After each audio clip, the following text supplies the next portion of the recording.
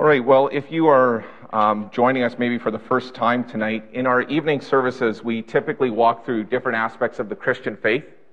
It's a time where we focus on teaching the truth of God's Word, and we do that often through the lens of one of our confessional statements. Right now, over the last number of weeks, we've been doing a series through the Ten Commandments that we've called The Good Neighborhood.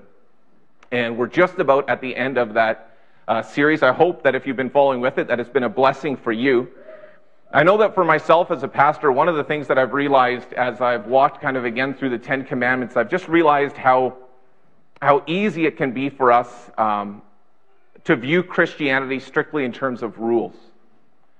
And I'm reminded again that so many people view Christianity exactly that way. They view Christians simply in terms of things that they're not allowed to do, or maybe in terms of things that they're against. When I think the truth is that God wants us to be known for what we're for. God wants there to be something attractive and something winsome about the way in which we live as a gospel community. The Scripture teaches us that we're called to be the city on a hill, this light that shines and that says, there's a great way to live. There's a great way to live, and it is the way of Christ. And that's really what the Ten Commandments are about. They're leading us and they're teaching us to walk in the way of Christ. And so we're in the ninth commandment tonight. If you're not familiar with it, the ninth commandment is simply do not give false testimony against your neighbor. And if you look at that strictly at a very literal level, basically you could end up in a place where you say, well, okay, that's just about lying. But I want to say tonight that it is about loving the truth. That's what God is teaching in the ninth commandment. He's calling us to love the truth, to be people of integrity. He wants the gospel community to be a place where people can be taken at their word. And he wants it to be a place where we are also very careful with our words. And that's exactly the way that you'll find this commandment explained in the Heidelberg Catechism, one of our confessional statements. And so I just want to read this for you tonight. It says, what is required in the ninth commandment? The answer is, I must not give false testimony against anyone. I must not twist anyone's words, not gossip or slander, nor condemn or join in condemning anyone rashly and unheard. Rather, I must avoid all lying and deceit as the devil's own works under penalty of God's heavy wrath. In court and everywhere else, I must love the truth, speak and confess it honestly, and do what I can to defend and promote my neighbor's honor and reputation. And as I read that explanation, I was struck again by this small phrase right in the middle, short little phrase, I must love the truth. I think that's what we're really going to talk about tonight, loving the truth. Why does it matter? Well, it matters because God loves the truth.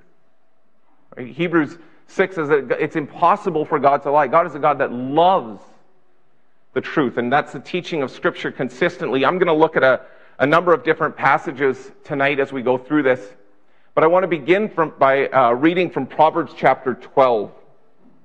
Proverbs chapter 12, just a few verses which highlight the way that God looks with love on those who walk in the truth. An honest witness tells the truth, but a false witness tells lies. The words of the reckless pierce like swords, but the tongue of the wise brings healing. Truthful lips endure forever, but a lying tongue lasts only a moment. Deceit is in the hearts of those who plot evil, but those who promote peace have joy. No harm overtakes the righteous, but the wicked have their fill of trouble. The Lord detests lying lips, but he delights in people who are trustworthy. This is the word of the Lord.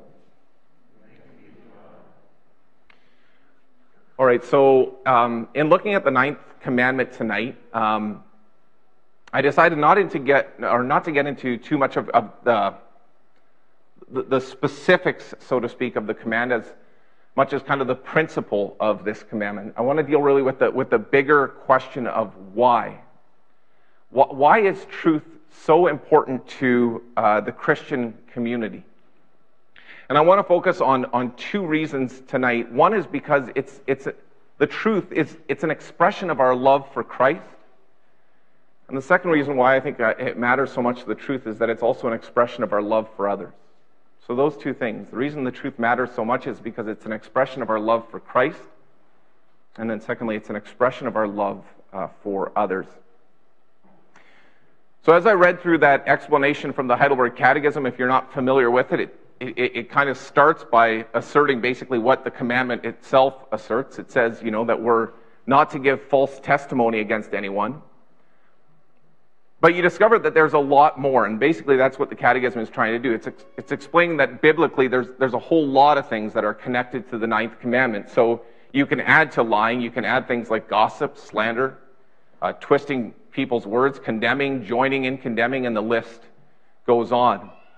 And I just want to kind of summarize all of that by saying I think God is teaching us there to be very, very careful with our words. And again, we're asking the question, well, why? Why does God want us to be so careful? And I think what you're going to see throughout this whole topic tonight is this, that the reason we're to be so careful about this is because what comes out of here gives a picture so often of what's actually going on in here. So the words that come out of our mouth, so often they act as a window into our hearts. And it's exactly what Jesus teaches. If you look at Luke 6, verse 45, Jesus says, "A good man brings good things out of the good stored up in his heart, and an evil man brings evil things out of the evil stored up in his heart. For the mouth speaks what the heart is full of."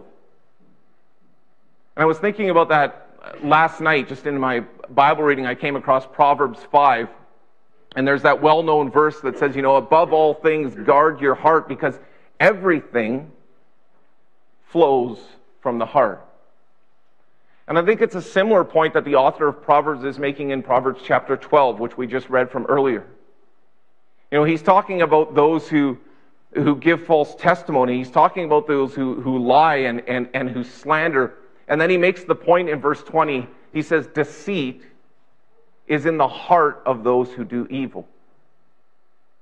The reason why our words and what we say, the reason why it matters so much to God is because it gives a picture of what lives in our heart. And I think beyond that, it gives a picture of who controls our heart. Biblically speaking, there are two places that our allegiance can really lie. Right? We are either following and we are walking in the ways of the devil and the ways of the prince of this world, the one who's referred to in John 8, verse 44 as the father of lies,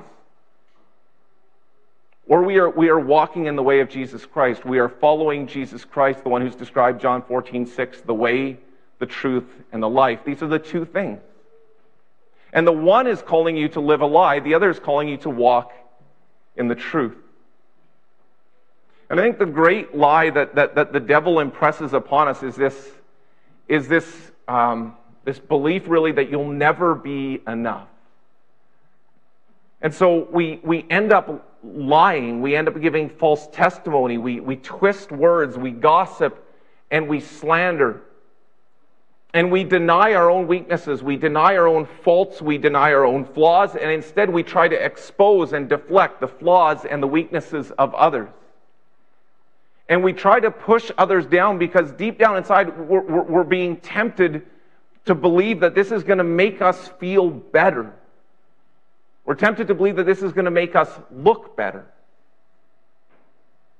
But the fact is it's a lie, and if you believe that lie, then you end up being trapped by the father of lies. And what the Bible teaches is that as Christians, as those who have trusted in Jesus Christ, that we are set free from that lie by the truth that is found in Jesus Christ. And we don't need to live a lie. We don't need to put down others or to gossip or to slander or to twist people's words.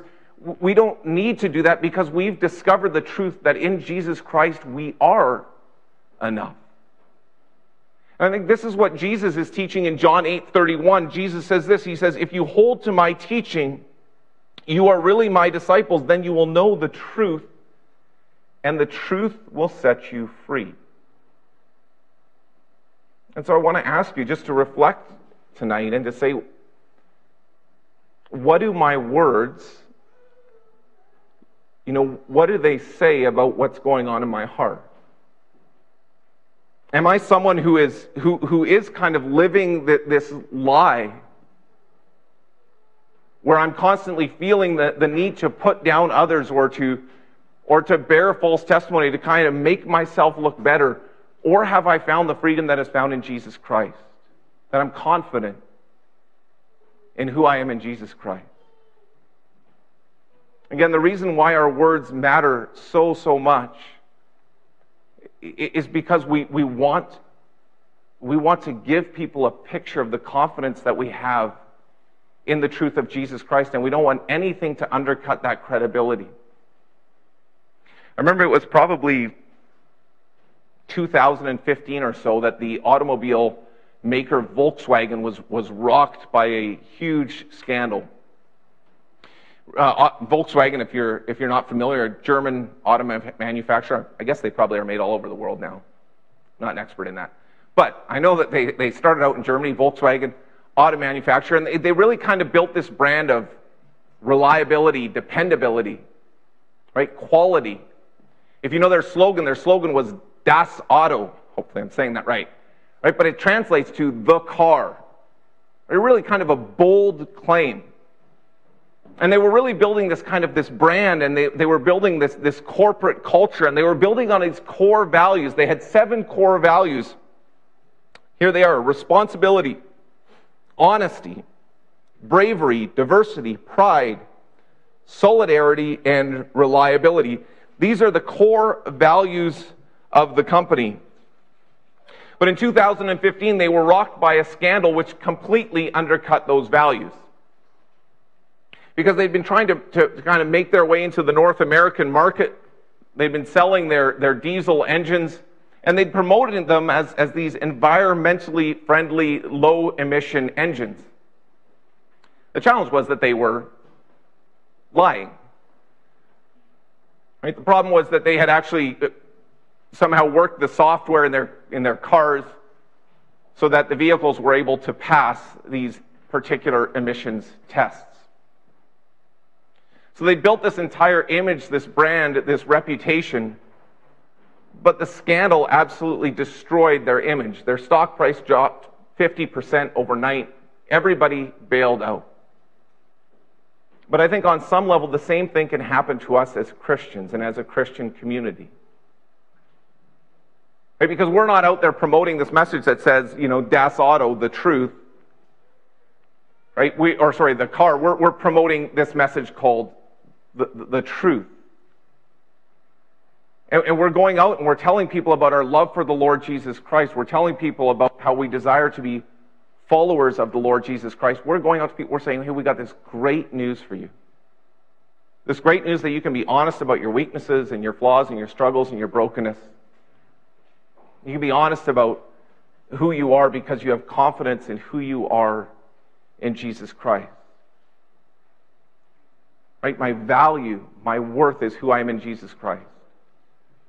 But if we go out then and we start to gossip and slander and twist people's words and give false testimony and put other people down and expose their flaws and their weaknesses and their faults, I think what we do is we completely undermine the credibility of that message. And we put the Lord Jesus in a very poor light. And so as Christians, we want to be very, very careful with our words about what we say, because we want them to be an expression of our love for the Lord Jesus Christ. But we also want them to be an expression of our love for others. And I think that sometimes when we talk about this commandment, we strictly focus on the things that we say. But I think there's some merit in talking about the things that we don't say. Pastor Bill this morning was quoting from James 1 verse 19, and I think there's a lot of wisdom in that verse, right? Where it says that we should be slow to speak, quick to listen, and slow to become angry. And this is the point that the Catechism is trying to kind of point to in when it says we shouldn't condemn or join in condemning anyone rashly and unheard. And I want to give some thought to that tonight, because we live in a time of really snap judgments, right? Where people, we have snap decisions on almost everything. What you see a lot of today is what might be described as kind of mob mentality, herd mentality. You see it in things like cancel culture, where people are very, very quickly weighed in the court of public opinion. And because of things like media, because of technology, because of the abundance of social media, it seems that almost everyone has the opportunity to be judge, jury, and executioner. And this is not a new phenomenon. Like, I was thinking about the story of Paul in Ephesus. This is Acts 19. If you know the story, Paul is there. He's preaching the gospel. And he's telling people about the Lord Jesus Christ. And a lot of people are accepting this message. And so they're turning away from idolatry and their idol practices. And this obviously has an impact on the merchants of Ephesus. They're not able, the silversmiths are, obviously production is kind of going down. And so they incite the city into a riot. Everybody gets very, very upset. And then in Acts 19, verse 32, you have these words. The assembly was in confusion. Some were shouting one thing, some another. Most of the people did not even know why they were there. I love it. It's a great picture of kind of a mob mentality. And I think we need to remember that it's this kind of mob mentality that Jesus Christ was subjected to. I was thinking of the message again this morning of just how Jesus was taken in some ways really through this mock trial, pulled in front of the Sanhedrin, right? Taken before Pontius Pilate, false testimony, kind of leveled against him. And Pilate at the end of the day says, I don't know what to tell you. I find no fault in him. But because the mob is just shouting and chanting, crucify him, we're told that in the end, Pilate says, well, because of the mob, because of the crowd, he hands Jesus over to be crucified. And the teaching is this, that God does not want us to treat others that way because he doesn't treat us that way. Right? The Bible teaches that God is slow to anger, not treating us as our sins deserve, that God is patient with us, not wishing anyone to perish, but all to come to repentance. And we are called as Christians, as followers of Christ, to treat others the way that God has treated us. And so I think we need to take time, probably a lot more time than we all do, when we engage with others. A practical application of this would be to say that we need to be a lot more prayerful and patient before we respond, before we hit reply, before we hit post. And we need to ask the question, what is my true motivation in this? Am I really saying this because I love the people that I'm engaging with? Am I really saying this because my desire here is to see this person repent? And I'm not saying that, the ninth commandment prevents condemning anything, right? The ninth commandment is not saying, well, you can never condemn someone's actions or the things that they do. But it is calling us to do so very, very wisely. If we believe the truth, if we simply believe that the teaching of the Bible, that this is God's truth, if our conviction is there, that people's salvation is in the balance, that their eternal destiny ultimately is determined by whether or not they are in a relationship with Jesus Christ, then there are times that we are going to have to engage people, and at times we're going to have to condemn some of the things that they do. But we want to do that wisely. We don't want to do that rashly or unheard. Instead, we want to be like Paul calls us, Ephesians 4:15, to speak the truth in love. Those two words which are often forgotten. To speak the truth, but to do so in love. And so we really want to wrestle with this question, what's our motivation? What's our motivation in this? I thought about the story of John chapter 8. The opening words of John chapter 8, the woman that's caught in adultery, story that you might know. And she is taken by the Pharisees and she is dragged into the public square, and man, are they eager to condemn. And you have this woman who's humiliated and she's ashamed. And they're so eager, almost finding joy in condemning her.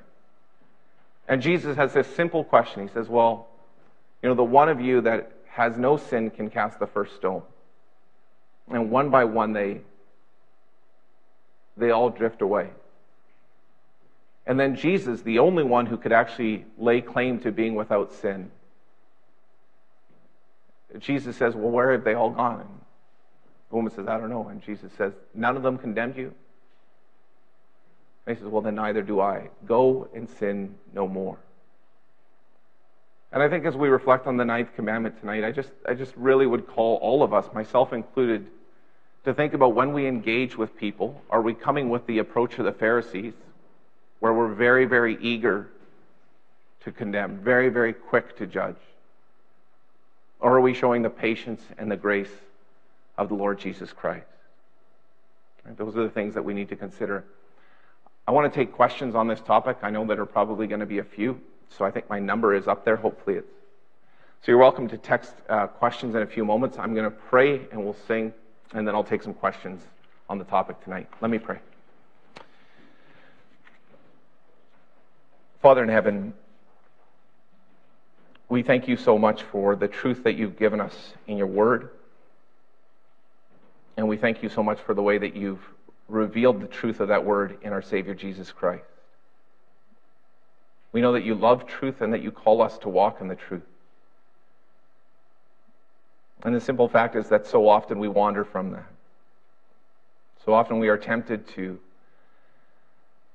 lie, to twist people's words, to gossip and slander. Lord, there's so many ways in which we dishonor the name of our Lord Jesus Christ and the truth of the gospel. And so we pray that you would give us the clarity that we need and the wisdom and the power of your Spirit to flee from falsehood, to put off that sin that so easily entangles and the things that hinder, and that you would teach us to focus our eyes on Jesus. Father, we pray that you would create in our hearts a desire to really love the truth, not simply as a rule that we follow, but as the way of freedom, knowing that in Jesus Christ we have been set free from all of these pressures and expectations. And we can walk knowing that we are loved as we are, flawed, broken, weak, but loved because of who we are in Jesus Christ. Help us to embrace that and use that truth to shape and mold our lives. In Christ's name we pray. Amen.